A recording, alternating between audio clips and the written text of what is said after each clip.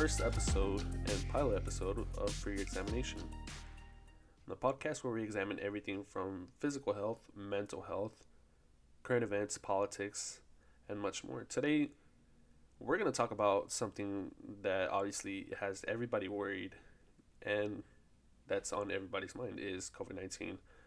What we're going to do today is going to examine a few things from statistics, where did it come from, and what we can do to prevent it.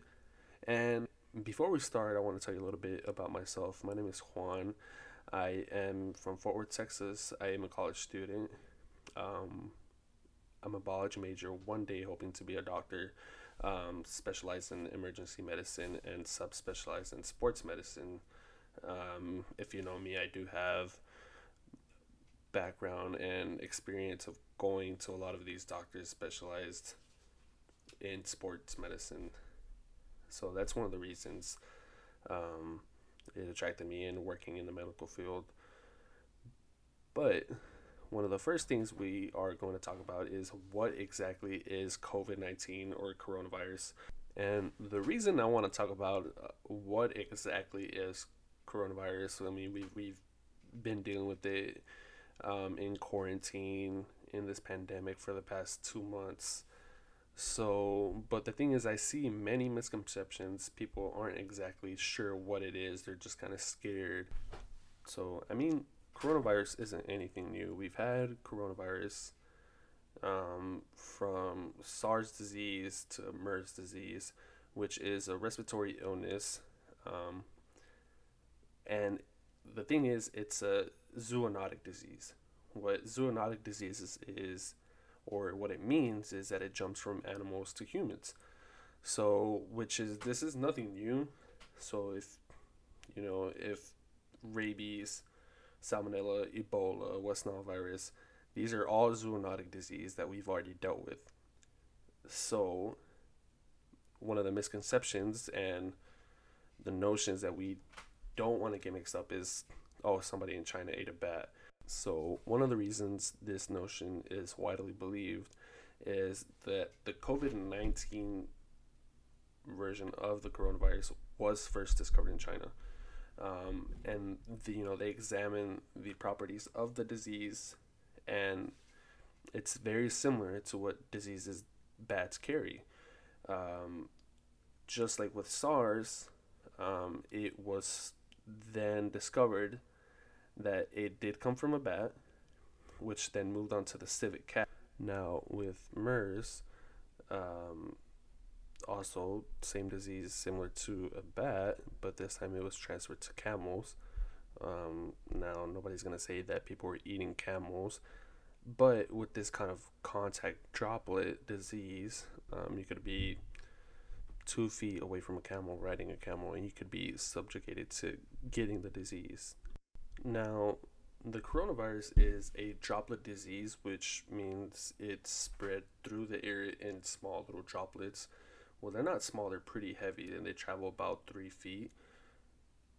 That's why people are recommending the social distancing of a minimum of 6 feet, so you're not as likely to get it. So that's pretty much the main reason we are recommended to stay 6 feet away from each other. Alrighty, so the next thing we are going to examine is numbers.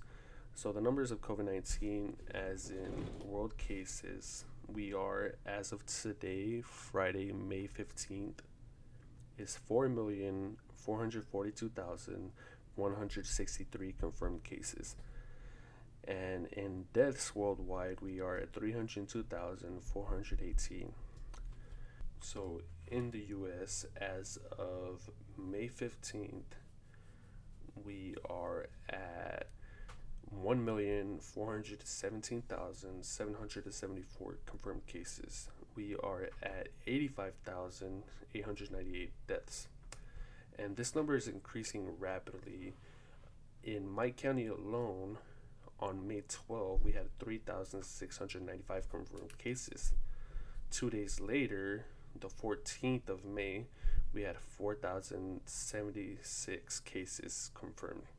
So these numbers help in a few ways. One way is to keep track of everything, record it, and the other way is to help us monitor the curve. Now, the curve is on a chart the number of cases that we have. And the way we flatten the curve is we start at the moment of intervention, where we start treating it, where we start recording it, and by practicing social distancing. So when you practice social distancing, follow the guidelines that are set so that we can control this virus, then the curve starts going down because not as many people are getting infected. Now, the disease isn't going to go away completely because we don't have a cure for it, or we don't have a vaccine. We don't have any way to treat it. Now, one of the reasons this disease is so big today and why so many people are getting it, because this is completely brand new to us. We haven't built immunities to it, and we don't have treatment or vaccines. So the best thing we have in play right now is social distancing. Now, with the state of Texas opening up, it is very important we still practice those social distancing guidelines. So we're not going to be able to go to get a haircut, go to the movies, go to restaurants. It's still very important that you keep your distance, stay 6 feet away. The state of Texas opening up is not because it's safe to go out. It is to stimulate the economy. So we got to keep in mind that we still need to keep those guidelines in place. So if you go to the store, no browsing, only get what you need. Go when the store first opens, or before it closes. That's when they're going to have the least amount of foot traffic. And when you go out, get your haircut, obviously your barber's going to be close to you, your hairdresser's going to be close to you. Wear a mask. And if you go grocery shopping, sanitize as soon as you get out, sanitize the cart, sanitize your belongings. It's not really a thing you have to disinfect your grocery items when you get home.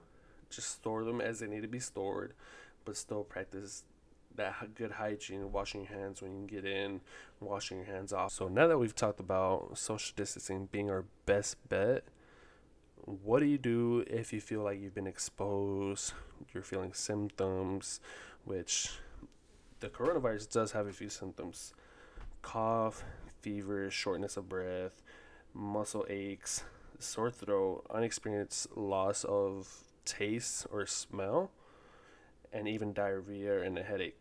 So if you feel like you're a victim, now it is allergy season. I myself suffer badly from allergies. I'm constantly having a stuffed nose, but we do have to remember sneezing is not a symptom of COVID-19. But symptoms can be similar when you have allergies, like shortness of breath, cough, or even a sore throat. But the best thing you can do is record your temperature regularly and still practice good hygiene and take medication if you can for your allergies.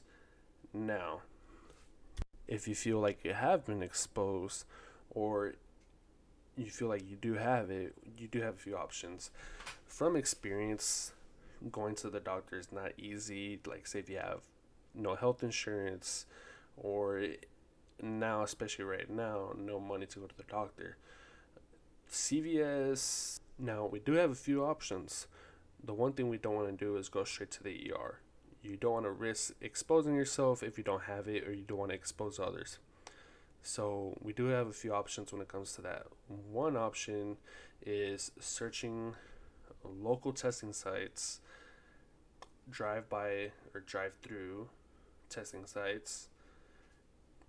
And for one example we can use is CVS. CVS offers testing with most insurance that you don't have an out-of-pocket expense. Now, if you don't have insurance, especially now a lot of people are losing their jobs and their insurance is tied to their jobs, one of the options that you have, say like in Fort Worth, Texas, you can Google your free testing sites and get tested there. You do have to call ahead because you just don't want to show up, but definitely a good option. Now, say that your test results come back and they come back negative, good. let's still practice that social distancing and the guidelines that were put in place so that you don't get it. Now, say your test results come back positive. If your test results come back positive, you will be instructed on what to do, but we have to remember this is a beatable disease. So far, in world cases that have been recorded of people recovering, we are at 1,588,353 in the world. In the U.S., the recovery cases are 246,414. So the one thing we can get from this is that it is a beatable disease if we still practice our social distancing, all the guidelines that were given to us. And we have to remember, if you don't need to go out, don't. I know it's hard, you can get cabin fever, you want to go out, but eventually we'll all look back at this and remember that it wasn't so bad to stay inside so we can get over this. So that's going to be everything I have for you guys today. Thank you guys for listening and supporting this podcast. If you guys know me in person, you know this means a lot to me. And I've been trying to do it for a while, but I haven't had the time because of personal things going on. And unfortunately, I did get put on quarantine because we thought I was experiencing symptoms. But after 2 tests, everything went back negative. So that's really good. But I just hope you guys stay safe. And I want to give a huge shout out and thank you to one of our first sponsors and a really good friend of mine, Frances. She has encouraged me to do this for a long time, and she always encouraged me to follow my dreams and everything I do. And she's just a really good friend that has now become family. And I just want to thank her. I want to thank you guys again for tuning in and listening. This is a little bit rough around the edges, but we're still new. We're still learning. If you can go ahead and give our Instagram a follow, it's at For Your Examination. I just want to thank you guys so much again doing this with me. And if there's anything you guys want to talk about or listen to, you can go ahead and comment on that Instagram. But I'll be doing a lot of episodes where we just learn about more about science, health, mental health, physical health, education, and much more. Hope you guys have a good day. Be healthy and be safe out there. Catch you guys in the next one.